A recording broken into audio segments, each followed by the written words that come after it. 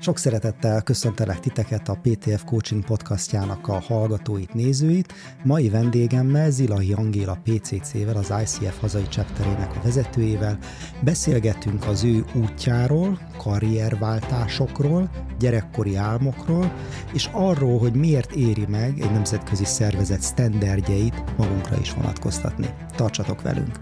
Sok szeretettel köszöntöm a PTF Coaching podcastjának a nézőit, hallgatóit. Mai vendégem Zilahi Angéla, a hazai ICF-nek, az International Coaching Federation magyar chapterének az elnöke.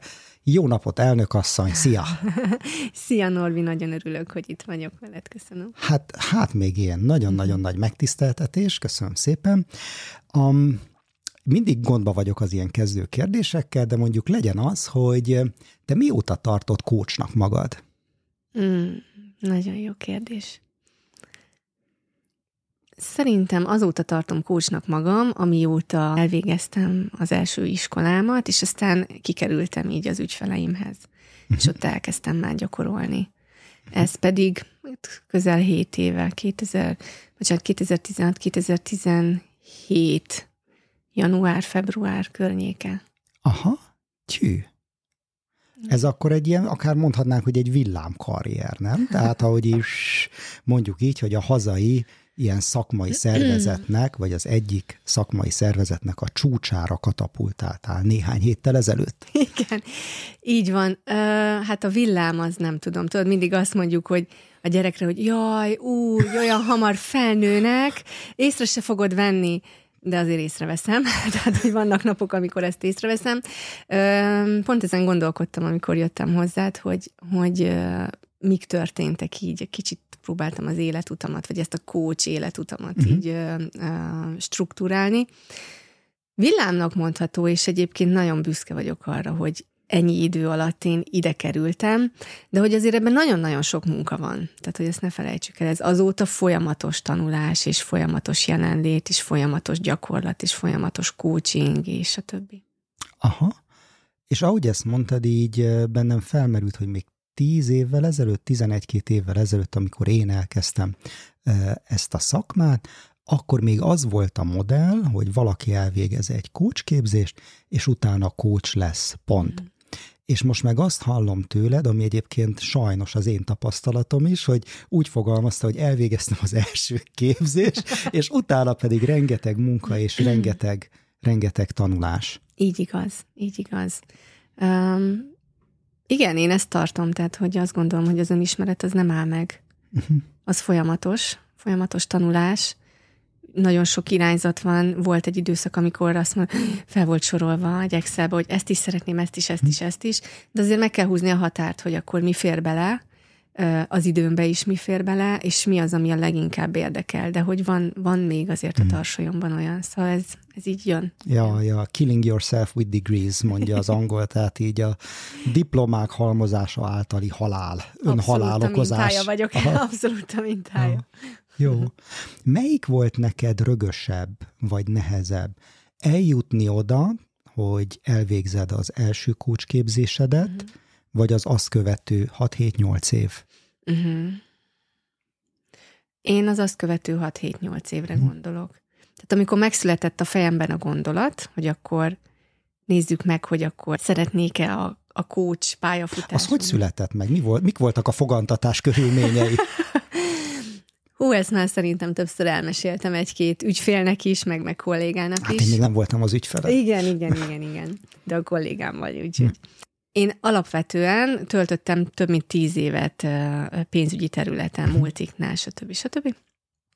És amikor a legutolsó helyemre kerültem, ez egy amerikai multi volt, már így gondolkodtam rajta. Elég hamar elsajátítottam azokat az eszközöket, meg azokat azt a tudást, ami oda kell. Kicsit elkezdtem unatkozni, vagy hogy így láttam, hogy ez nem feltétlen, hogy ez lesz az én utam. És aztán hallgattam vezetőimet beszélgetni, ugye egy amerikai multinál elkezdődtek a one-on-one beszélgetések, és hogy ott annyira jó beszélgetéseket folytattam az akkori menedzseremmel, ilyen oda-vissza szerintem nagyon jó beszélgetés volt, és egyszer csak arra lettem figyelmes, hogy mennyire tényleg ez ez így jó, és még akkor nem ismertem a coaching fogalmát, tehát, hogy egyszerűen csak volt a fejemben valami, amit úgy éreztem, hogy ezzel így tök szívesen foglalkoznék, és aztán elkezdtem, valahogy szembe jött az, hogy coaching, coach, és nekem az ott nagyon új volt, ugye. Hogy jött szembe? Talán olvastam róla, vagy volt egy ismerősöm, még egy ismerőse, és aztán meséltem neki erről, és az, jaj, hát ez kb. Olyan, mint amit ez az ismerőse csinál, és mondom, miért ő mit csinál, és akkor valami ilyesmi, tehát hogy így jött ez a coaching. Hát mondom, megnézem, mert hogy nem tudtam, hogy mit jelent, hogy hogyan is kell ezt elképzelni. Na várjál, mielőtt még ebbe belevágnál, azért a pénzügyi terület az tök más. Teljesen. Tehát téged rosszul neveltek, vagy rossz impulzusokat kaptál, vagy, és bocs, hogyha így kérdezem meg, de hogy az neked egy ilyen nagy varga betű volt, míg eljutottál a coachingig, vagy pedig abból számodra valahogy egyenesen következett azután a coaching. Mert nekem az én világomban azért az nagyon más. Nagyon más, és én azt hiszem 6-7 éves koromtól kezdve bankár szerettem volna lenni.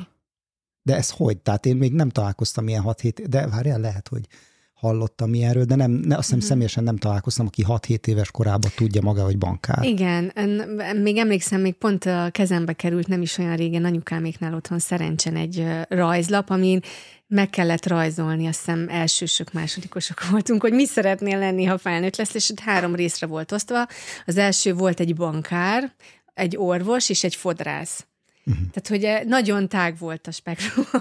Mert szerencsén nőttem volna fel, akkor valószínűleg ilyen csoki mérnök, vagy csoki tesztelő szerettem volna lenni. Igaz, de az is lehet, hogy ott szőlész, borász ott a környéken, de bankár? Igen, ráadásul ugye nekem a nagyszüleim a csokoládégyár és cukorgyárban dolgoztak. Komolyan? Mint? Hát nagymamám ő ilyen csomagolás, liftkezelés, stb. Nagypapám meg lakatos volt a cukorgyárban, és mindenféle műszaki dolgokkal. Ebből nekem az következne, hogy boldog gyerekkorod volt, vagy nem? Nagyon boldog. Csokival, melódiát otthon tekertünk, konyak megy, tudod, mindent, tehát hogy rengeteg csoki volt. Nem véletlen szeretem azért a kis szerencsi bombonos csokikákat. És arra vissza tudsz emlékezni, hogy 6-7 éves korodban mi volt az az impulzus, ami a bankárság felé lökött volna? Vagy lökött is? Hát lehet, hogyha nagyon egyszerű akarok lenni, a pénz, mert akkor foglalkoztatott a pénz. A csoki már megvolt. A csoki megvolt, az élet édes értelme már megvan, akkor hogyan lehet ebből profitálni, és talán így jött a bankár, és volt, nem emlékszem már pontosan, volt egy sorozat akkor a tévében, és az egy bankárról szólt, az egy férfi bankárról szólt. Tényleg? Német, osztrák, nem tudom. És mondtam, hogy jó, nagyon jó, én bankár leszek. Aztán milyen ereje van a sorozatoknak? Én akkor csak az ilyen Fekete Erdő klinika, vagy nem tudom már mi volt arra emlékszem, de olyas abban a korszakban? Igen, abszolút abban a korszakban, igen. Aha. Hű. Igen. És akkor mit nem adott meg neked a bankárság, ami miatt aztán pályát váltottál? Ha jó ez a kérdés. Pályát váltottam, ráadásul én a gazdasági agrármérnökként végeztem utána a Gödöllői Egyetemen, tehát, hogy inkább gazdasági részfele is mentem, és ott logisztikusként végeztem, termelésmenedzserként, és egy percig nem dolgoztam abban, amit én ott megtanultam. Jött egy lehetőség, hogy barátok által, de jó, kikerülök az egyetemről, akkor gyorsan elmegyek ide. Tök jó, ez egy úgy pénzügyi, hogy inkább jelzáloghitelezéssel kapcsolatos dolog volt. Nagyon jó csapattal, nagyon-nagyon jó csapattal, tehát az nagyon megalapozta az én kis életemet ott, meg hovatartozásomat, meg fejlődésemet, de hogy ott azért nagyon friss diplomásként egy 7 évet lehúztam. Te itt sodródtál, vagy ez tudatos volt, hogy te akkor... Volt egy rész, amikor tudatos volt, volt egy rész, amikor mondtam, hogy köszönöm, akkor én itt most már feljebb lépnék. Nem volt rá lehetőség, aztán jött egy lehetőség, és aztán jött a válság 2008-2009. És aztán ott kvázi beragadtam, tehát ott ragadtam, de ott már tudtam, hogy akkor meg lesz a megfelelő pillanat, amikor én mondjuk egy olyan helyre megyek, ahol egyrészt kell használnom az angol nyelvet, másrészt engem vonzott egy multis környezet akkor, ez a multinacionális, sokféle fajta emberrel együtt dolgozni, beszélgetni, tehát most, hogy így mondom, hogy És aztán jött egy lehetőség, ahol sikerült váltanom rá 3-4 évre.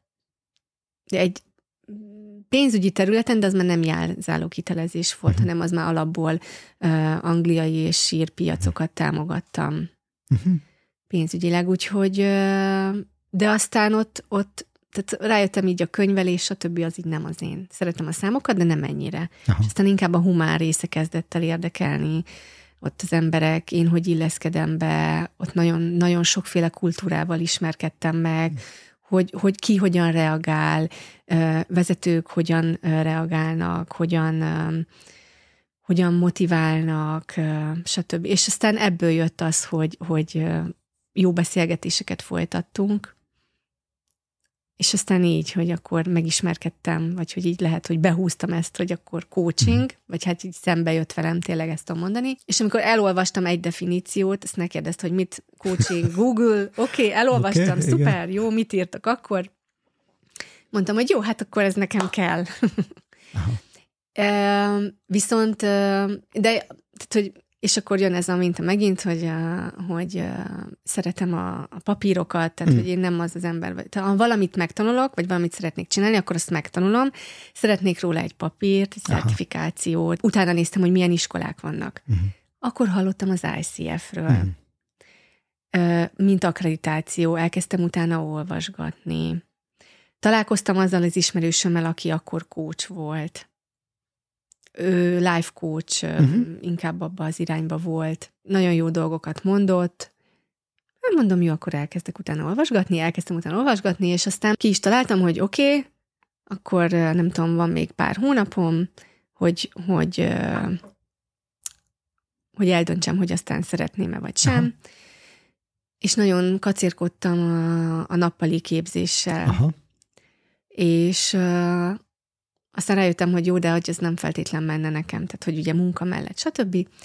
És aztán kigondoltam, hogy jó, hát végül is már hamarosan abban a korban vagyok, amikor anya is lehetnék, és akkor mi van akkor, ha éppen akkor kezdem el ezt a képzést, amikor már anya vagyok. Aha.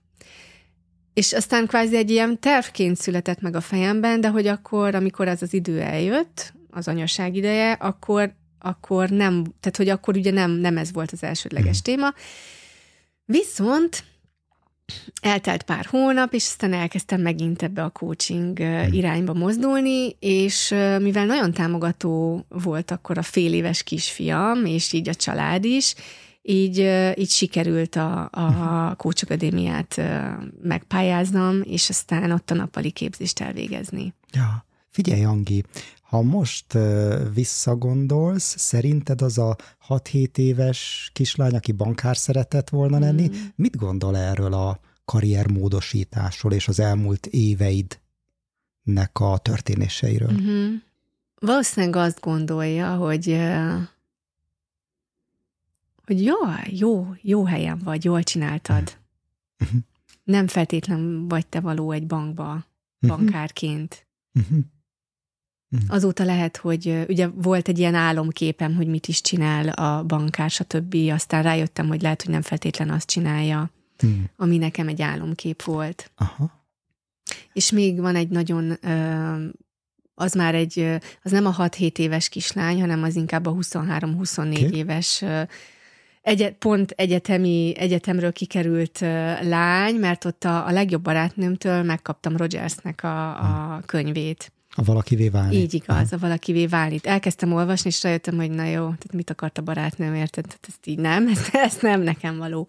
Eltelt 7 év utána, jött a coaching irány, elővettem a könyvet, teljesen mást adott.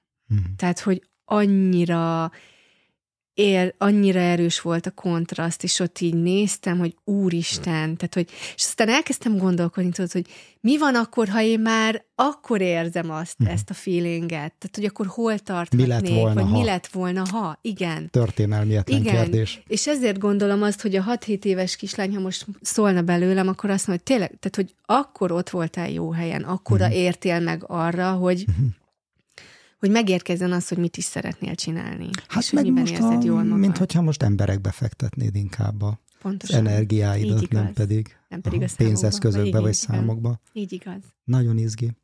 Figyelj, miért jó neked az, hogy ICF elnök lehetsz?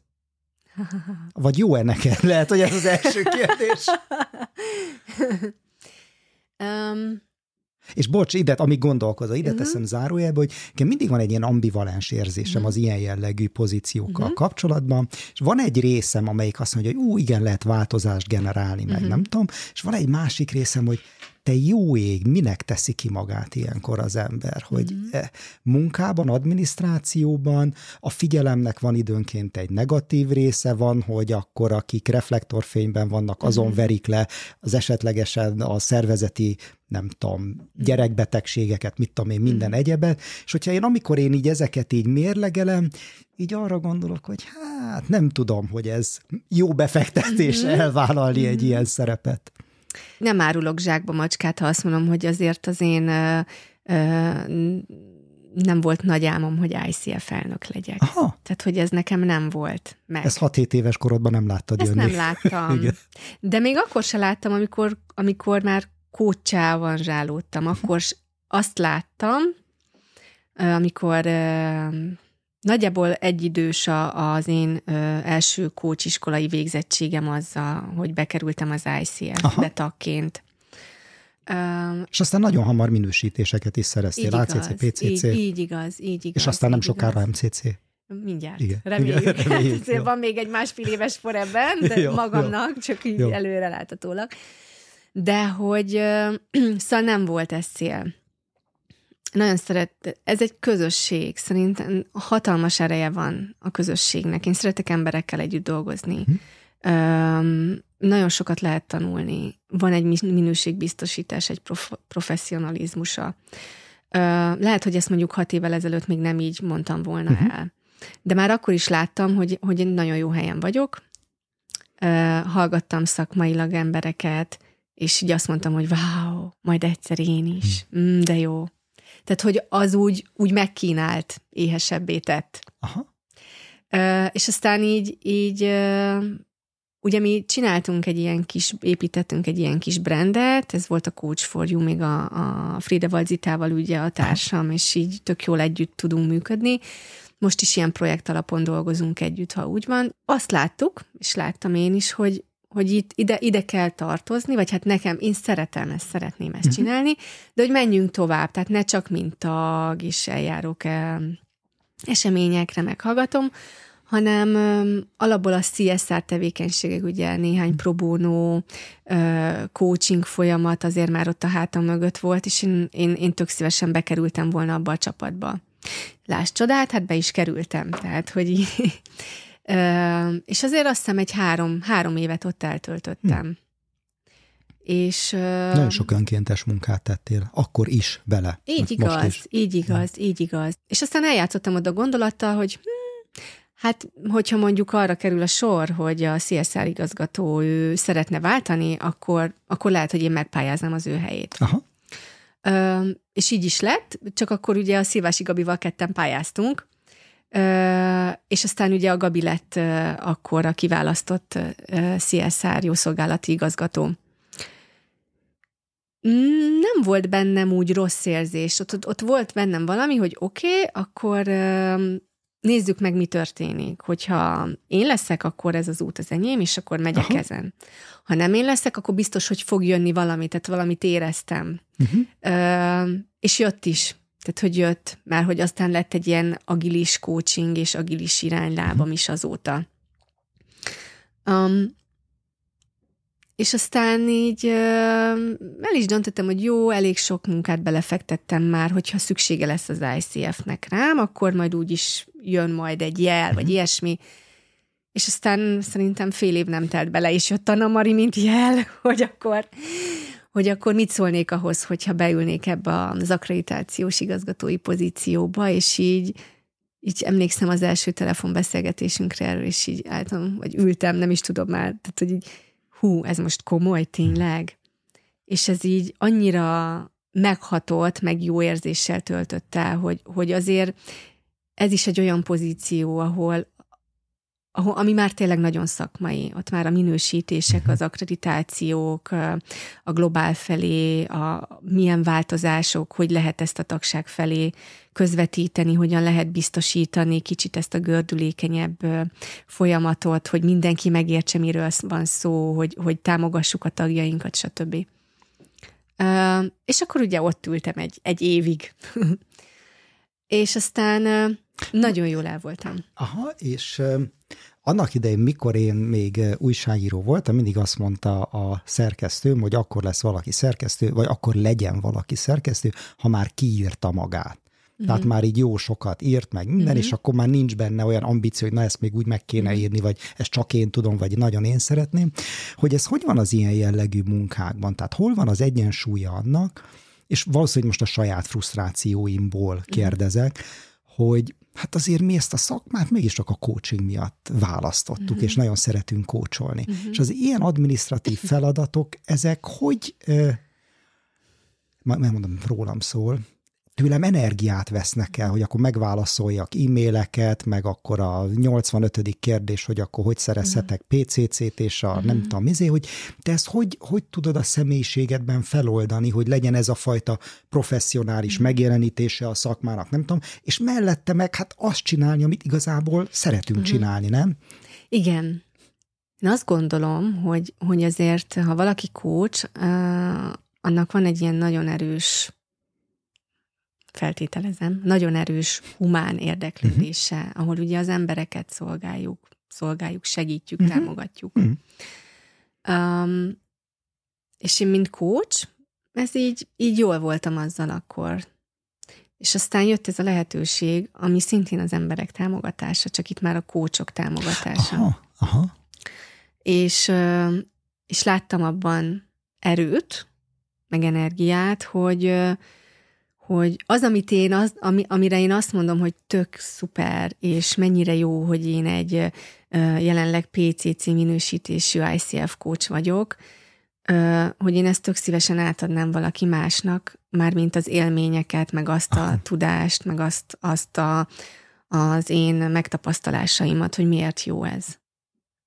És akkor így viszont már így ott is támogatok, és akkor ez a humán rész, ez így összekapcsolódik, és nem csak így segítek, hanem úgy is, nem csak az ügyfeleimnek segítek, hanem a coach kollégáimnak is segítek. Már beszéltünk történelmietlen kérdésekről, azt is felszoktad magadnak időnként tenni, hogy mi van akkor, hogyha tényleg bankár leszek? Mi van akkor, hogyha maradok a pályám, hogy most hol lennék, hol tartanék? Nem szoktam feltenni, de most majd elgondolkodom rajta. Nem tudom, hol lennék igazából. Nem tudom, tehát, hogy valószínűleg ez a humán érdeklődés, ez azért így megvan. Tehát, hogy ez már megvan régebről. Ez nem egy ilyen most kialakult dolog. Igazából csak fejlesztgettem, vagy rájöttem, hogy van nekem egy ilyen, és így megéreztem, hogy mit jelent ez. Tehát nincs benned olyan fajta sajnálat, hogy mennyi pénzt kereshettem volna a helyet, hogy itt önkénteskedek és támogatom más coachok munkáját. Nincs, egyáltalán nincs. Lehet, hogy innen jön az is, hogy ez egy voluntír munka, igen. Ugye? És hogy kvázi nincs ellentételezése. És hogy így nem zavar. Per pillanat, hogy én akkor most beleteszem az energiámat. Mert azért ez nagyon sok energia valóban. Ez mennyi melóval jár kb.? Hát, hogyha nagyon őszinte akarok lenni, ez egy ilyen part-time job. Tehát, hogy szerintem egy 20 óra per hétes. Tehát egy félállásnak megfelel. Így igaz. Az sok. Az sok. Persze ez mondanám, hogy hektikusabb, bár most eléggé úgy látom, hogy nem. Folyamatosan hektikus, igen. Szóval, hogy azért vannak benne részek, amikor kicsit lazább tud lenni, de vannak benne olyan részek, amikor viszont abszolút már ott érzem, hogy már a határaimnak a végén vagyok, szóval, hogy ott azért vissza kell vennem abból, hogy jó, akkor most egy kicsit ülj le, nyugodj meg, gondold át, struktúráld át, tervezd újra, hogy akkor mennyi energiát fektetsz ebben, mennyit másba, mert hogy ugye ezen kívül azért még ott van a másik lábam is, amit szintén szeretek, és építek, és hogy nagyon-nagyon szívesen csinálom. És hát ne felejtkezzünk meg melyik lábra gondolsz? Az agilis. Igen, az agilis. És hát ugye ne felejtkezzünk meg arról, hogy azért van 2 kisgyerekem, egy 5 és egy 7 éves. Szóval, hogy nekik azért még elég van igényük arra, hogy anya ott legyen, és altasson, és etessen, és itasson. Szóval, hogy ez még... Ja. És ezt neked így könnyű, vagy ez ilyen belső adottság, hogy te ezekkel jól tudsz zsonglőrködni, vagy ezt te tanulod? Tanulom. Nem könnyű. Tehát, hogy amikor egy nap 6 fókuszom van, ott azért nagyon elfáradok. És simán bevállalok 6 fókusz, tehát ott már azért, tehát, hogy kell a keretezés. Egyébként a Covid megtanította arra, hogyan keretezzem. Ugye ott, amikor mindenki egyik napról a másikra otthon maradt, és aztán szépen próbáltuk a naptár bejegyzéseinket egyeztetni, hogy ki vigyáz a gyerekekre, stb. Ki dolgozik, hogy dolgozik. Ott kellett egy nagyon erős tervezés. És az segített, de hogy azt mondom, hogy ez egy majdnem, hogy folyamatos újra tervezés. ICF elnökként ez előny vagy hátrány? Arra gondolok, hogy ha mész ügyfelekhez, ez lehet valami presztízsbeli előny, de egy hátrány is akár, hogy te biztos elfoglalt vagy úgyse tudunk téged megfizetni, te vagy az elnök. Tehát, hogy ezt ebből érzékelsz-e valamit? Még nem. Még nem érzékelek. Ugye még azért eléggé, tehát még 2 hónap telt el körülbelül, szóval még nem érzékelem ezt. Azt érzékelem, hogy sok kérdés van, és még azért tanulom ezt, hogy akkor mit, hogyan, kinek, mikor próbálom beosztani, mi a sürgős, mi a fontos. Tehát, hogy azért ezek így jönnek és feladatként gurulnak elém. És ebben viszont a tervezés, tehát hogy a saját magam fejében való tervek azért segítenek meg, és nem mondom azt, hogy nincs olyan, amikor azt gondolom, hogy lesz egy lazább hétfőm, és aztán ránézek vasárnap este az e-mailjeimre, amit nem feltétlen kellett volna, és rájövök, hogy nem lesz lazább hétfőm, durvább hétfőm lesz, mint gondoltam. És mondd, miért az ICF? Tehát nagyon sokféle coach szakmai szervezet van, vannak nemzetközi szervezetek is, európai, meg globális, meg ilyenebb, meg olyanabb, és vannak hazai ernyőszervezetek is. Mi az, amit te látsz az ICF-ben, vagy neked ad az ICF szakmailag, hogy azt mondod, hogy én emellé köteleződtem el? A professzionalizmust azt mindenképp. Azt, amikor hallom a kollégáimat egy előadást tartani, vagy egy képzésen, és látom, meg hallom, hogy érti, és érti, amit mond, érti, amit csinál, van benne tapasztalata, nagyon nagy nyitottsággal beszél az ICF-ről, minőségileg, tehát hogy van egy etikai kódexünk, vannak a márkereink, vannak a kompetenciáink, amik mentén mi kócsolunk, és hogy én azt veszem észre, hogyha az ügyfeleimmel vagyok, hogy ez egy óriási nagy segítség nekik is, meg nekem is. És nyilván, tehát, hogy nem az van, hogy akkor kompetenciánként megyek, na jó, akkor pipa, check. Nem, de hogy nekem is ad egyfajta biztonságot, meg biztonságérzetet, hogy azért ez egy ilyen nagyon jól alátámasztott, nagyon jól kitalált, folyamatosan változó, néha kicsit szigorúbb, de hogy pont amiatt, hogy azért legyen egy szűrő. És valahogy nekem ez abszolút egy ilyen biztonságérzetet nyújt, talán ezt mondanám. Egy biztonságot. Azért hallgatok, mert gondolkodom azon, hogy meddig hasznos a biztonság, és honnantól kezdve találunk új fejlődési lehetőséget a bizonytalanságban. És nyilván ezzel nem megkérdőjelezem, a PTF is elkötelezett az ICF, az IMCC felé is, de első körben az ICF felé köteleződtünk el, hogy vajon azt hogyan lehet tanítani, modellezni az ügyfeleinket, kísérni abban, hogy néha kicsit elrugaszkodjunk a biztonságtól, mert azért abban van fejlődési lehetőség. Abszolút. A bizonytalanságban megtalálni, vagy hát ugye a bizonytalan a biztonságban. Én azt gondolom erről, hogy szeretek kipróbálni új dolgokat, és abszolút részt vettem már EMC-s is rendezvényeken, és azok is nagyon tetszettek. Azt is észrevettem, hogy voltak olyan előadók ott, akik ICF-es előadók voltak. Tehát, hogy így abszolút nyitott vagyok erre. Volt olyan, hogy azt mondtam, hogy jó, akkor most elmegyek egy olyan irányba, ahol nem, olyan irányokba, ahol kipróbálok olyat, ami nem ICF-hez kötött. És nem feltétlen kaptam tehát, hogy inkább azt mondom, hogy lehet, hogy magasabbak voltak az elvárásaim, és nem tudta kielégíteni azt az éhségemet, vagy vágyamat. És akkor itt kicsit elgondolkodtam, hogy hol is vagyok én és az ICF, vagy az ICF és én, és egyértelmű, hogy vannak pillanatok, amikor másként kócsolok, és másként vagyok jelen, mert hogy ez tök normális, meg az a fajta gondolat, hogy oké, ez most így magamhoz mértem, mennyire tudok most ebben a szituációban egy ICF kompetenciában jelen lenni, stb. Tehát, hogy azért így vannak kérdőjelek a fejemben, néha-néha, de hogy alapvetően van egy eredménye. Tehát, hogy látom magam előtt azt, hogy ez működik. És ha még arra megyek, ami nem ICF biztonságot ad, abban is működik, de hogy ott is ICF coachként működöm. Neked van-e valamilyen védjegyed coachként? Tehát, hogyha én hallgatnék random coachoknak a hangfelvételeit, miből venném azt észre, hogy aha, itt az Angi, ez az, ha nem ismerném a hangodat, meg nem ismernélek téged. Jelen vagyok nagyon. Erről mondasz többet? Nagyon fókuszálok az ügyfélre, meghallgatom, ott vagyok. Ezt már többször kaptam visszajelzésnél, hogy hihetetlen nyugodt légkört tudok biztosítani, és tényleg csak így mi ketten, és hagyom, hogy így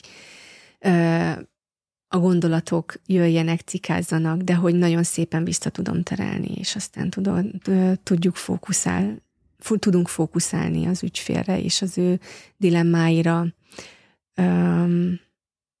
A partnerség, tehát hogy innen következik a partnerség. Látom, és ugye nagyon sokat dolgozom online, tehát hogy már van egyfajta tapasztalat, de hogy átjön a képernyőn is az, amikor valakinek megváltozik a nonverbális kommunikációja. Az, amikor én nem érzem rosszul magam attól, hogy elmondom az ügyfélnek, hogy én most milyen állapotba kerültem ettől. És ez nagyon mélyít, és nagyon óriási biztonságot és bizalmat ad. Aha. A te részedről az nem feltétlenül biztonság, hogy elmondod, hogy rád hogy hat egy dolog, abban van kockázatvállalás, nem? Abszolút, viszont én azt gondolom, hogy egy coach is fejlődik és tanul akkor, amikor az ügyfelével van, és az, hogyha megmutatjuk olykor-olykor a sebezhetőségünket, vagy azt, hogy hogyan hat most ez rám, az mélyíti a mi kapcsolatunkat. És nem tudok olyan szituációt mondani, amikor ez ne így lett volna.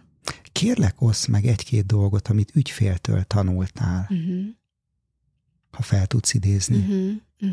Ügyféltől tanultam azt, hogy merjek megkérdezni, merjem azt mondani, hogy figyelj, nekem most nem feltétlen oké, hogy felvetted a telefont. Ügyféltől tanultam azt, hogy... Ezt hogy tanultad meg, hogy te vetted fel a telefont, vagy ő? Nem, ő. Ő. Igen, elkezdett frusztrálni, tudod, amikor így már a végén voltunk, és így... De azért nagyon finoman fogalmaztál itt is, hogy nem feltétlen oké nekem. Igen. Ügyféltől tanultam azt is, hogy így menjünk abban a tempóban, ami ott megengedett. Tehát, hogy ne az én saját agendám szerint menjünk akkor és ott. És aztán ez a tanulás, ez így szépen beépül. Szépen beépül. És ugye én team coachként is jelen vagyok, és ott is rengeteget tudok tanulni. Tehát főleg inkább konfliktus helyzetekben, hogy mi az, amikor már így, ezt még mindig tanulom, hogy lépek be, mikor lépek be, mi a jó út akkor éppen, hogy így megtartsuk a csapatot, de hogy abból ne legyen bármiféle probléma, vagy ha van, akkor utána, hogy tudunk rá fókuszálni. Mi az, amit te így magadból előszedsz, előbányászol, amikor egy nehezebb konfliktus van egy csapaton belül? Hogy vagy te ott team coachként jelen? Úgy vagyok jelen, hogy én szeretem azt tartani, hogy jöjjön ki, aminek ki kell jönnie. Egy szintig. Tehát, hogy ez ne menjen át egy bántalmazásos történetbe, mert annak minden nemű elemét azzal nem tudok én jól lenni. És ott viszont már kirakom, hogy most már ebben a szituációban valami történik, ami nekem se komfortos. Próbálom a feltétlen támogatásomat megmutatni, hogy mire van ott nekik szükségük rám, hogy mit csináljak, hogyan támogassak ott éppen. Mi az, ami segítség lehet. Azért ezek nehéz helyzetek, mert csapatok, akik eljönnek egy team coachingba, nem feltétlenül tanulták meg egyénileg, hogy mit jelent az erőszakmentes kommunikáció, mit jelentenek az én üzenetek. De hogy kezeled azt, amikor valaki a benne levő feszültséget, vagy a benne levő rossz érzéseket másokon bántalmazó módon vezeti le? Team coachként, vagy bennem ez hogy jelenik meg? Is. Először is szerintem talán bennem jelenik meg először, tehát hogy én érzem, hogy itt valami nem lesz oké. És aztán növesztek valahogy, nő egy fülem, egy szemem, hogy végigpásztázom az embereket, hogy változik meg a kommunikáció, a nonverbalitás. És ilyenkor megállítom. Tehát, hogy megállítom, ez nem könnyű, nem tudjuk, hogy mi van a másik oldalon. Ott se szeretek se címkézni, tehát, hogy ez nem az én eszközöm. Inkább szeretnék ránézni, hogy mi történik ott és akkor. És és ilyenkor viszont én szoktam kérni, hogy én üzenetekben kommunikáljunk. Tehát, hogy mondjuk azt, hogy te mit érzel most. Ne azt, hogy megcímkézzünk, vagy feltételezünk, hanem éppen mi van az akkor és ottban, vagy mostban. És akár még ki is hangosíthatjuk ezt. Még eszközökkel, ugye azért van néhány eszköz, amit itt tudunk használni arra, hogy ez ne legyen bántalmazó, hanem igazából csak hangos, hogy aki esetleg már átfordulna ebbe, ő is hallja meg értse meg, és szerintem ez nagyon-nagyon fontos, hogy meghalljuk és megértsük, hogy kódoljuk azt, ami a másikban történik. Adjunk visszajelzést, kérdezzünk. Hogy látod, mi a következő lépcsőfok előtted önismeretben és szakmai fejlődésben? Hát, mint mondtam, szakmai fejlődésben van egy Excelem, ami még tele van mindenféle dologgal. Nagyon, nagyon izgat például a tranzakcióanalízis, tehát, hogy ezt mindenképpen szeretném. Illetve, hát ugye az MCC, ha már erről beszéltünk, hát ha már itt vagyok, akkor nézzük meg, hogy mit tudunk ebből kihozni. Mi volt a másik? Önismeret. Az egy never ending story. Szóval szerinted mit tanulsz te most az életről? Mi az, amit most jó lenne megugrani, vagy megfejlődni? Belelássak az emberek fejébe, hogy éppen miért csinálja azt, amit csinál. Az neked segítene? Megérteni, hogy miért hoz más embereket kellemetlen szituációba. Azt kérdezem, hogy ez neked segítene, ha megértenéd, hogy ő ezt miért csinálja? Igen. Főleg úgy, hogy ha nincs közvetlen kapcsolódásom, csak ilyen közvetett inputokat kapok. Aha. Akkor mi lesz más, hogyha te ezt megérted? Nem tudom, hogy lesz-e bármi máshogy. Aha. de hogy lesz róla egy adatom, hogy mi képződhet a másik gondolataiban. És lehet, hogy az én feltételezéseim, meg a hiedelmeim szituációkkal kapcsolatban, azok finomodnak. Uh-huh. És már egy teljesen más szemüvegen keresztül tudom, vagy esetleg még sapkámból is tudom nézni ezt a szituációt. És az, hogy fog visszahatni rád, hogyha te ezt egy más sapkából, más szemüvegen keresztül nézed? Talán úgy, hogy megérkezik egy gondolat, egy érzés bennem, de hogy nézzük meg, hogy az intuíció, női intuíció, hogy annak van-e relativitása éppen akkor, vagy hogy... Relativitása? Igen. Tehát, hogy az igaz-e ott? Jól gondoltam-e? Ja. Aha. Realitása, nem relativitása. Igen, oké, realitása. Igen, Aha, jó. És ha kiderül, hogy igen? Akkor az egy olyan pont, amikor azt mondom, hogy jó megérzésem volt. Én kívánom, hogy legyen ez. Mikor? Fél év múlva, egy év múlva is, hogy ICF elnökként reális volt, és van realitása annak a munkának, és relevanciája, amit csinálunk. Az is. Köszönöm szépen, Angi. Én is köszönöm, Norbi.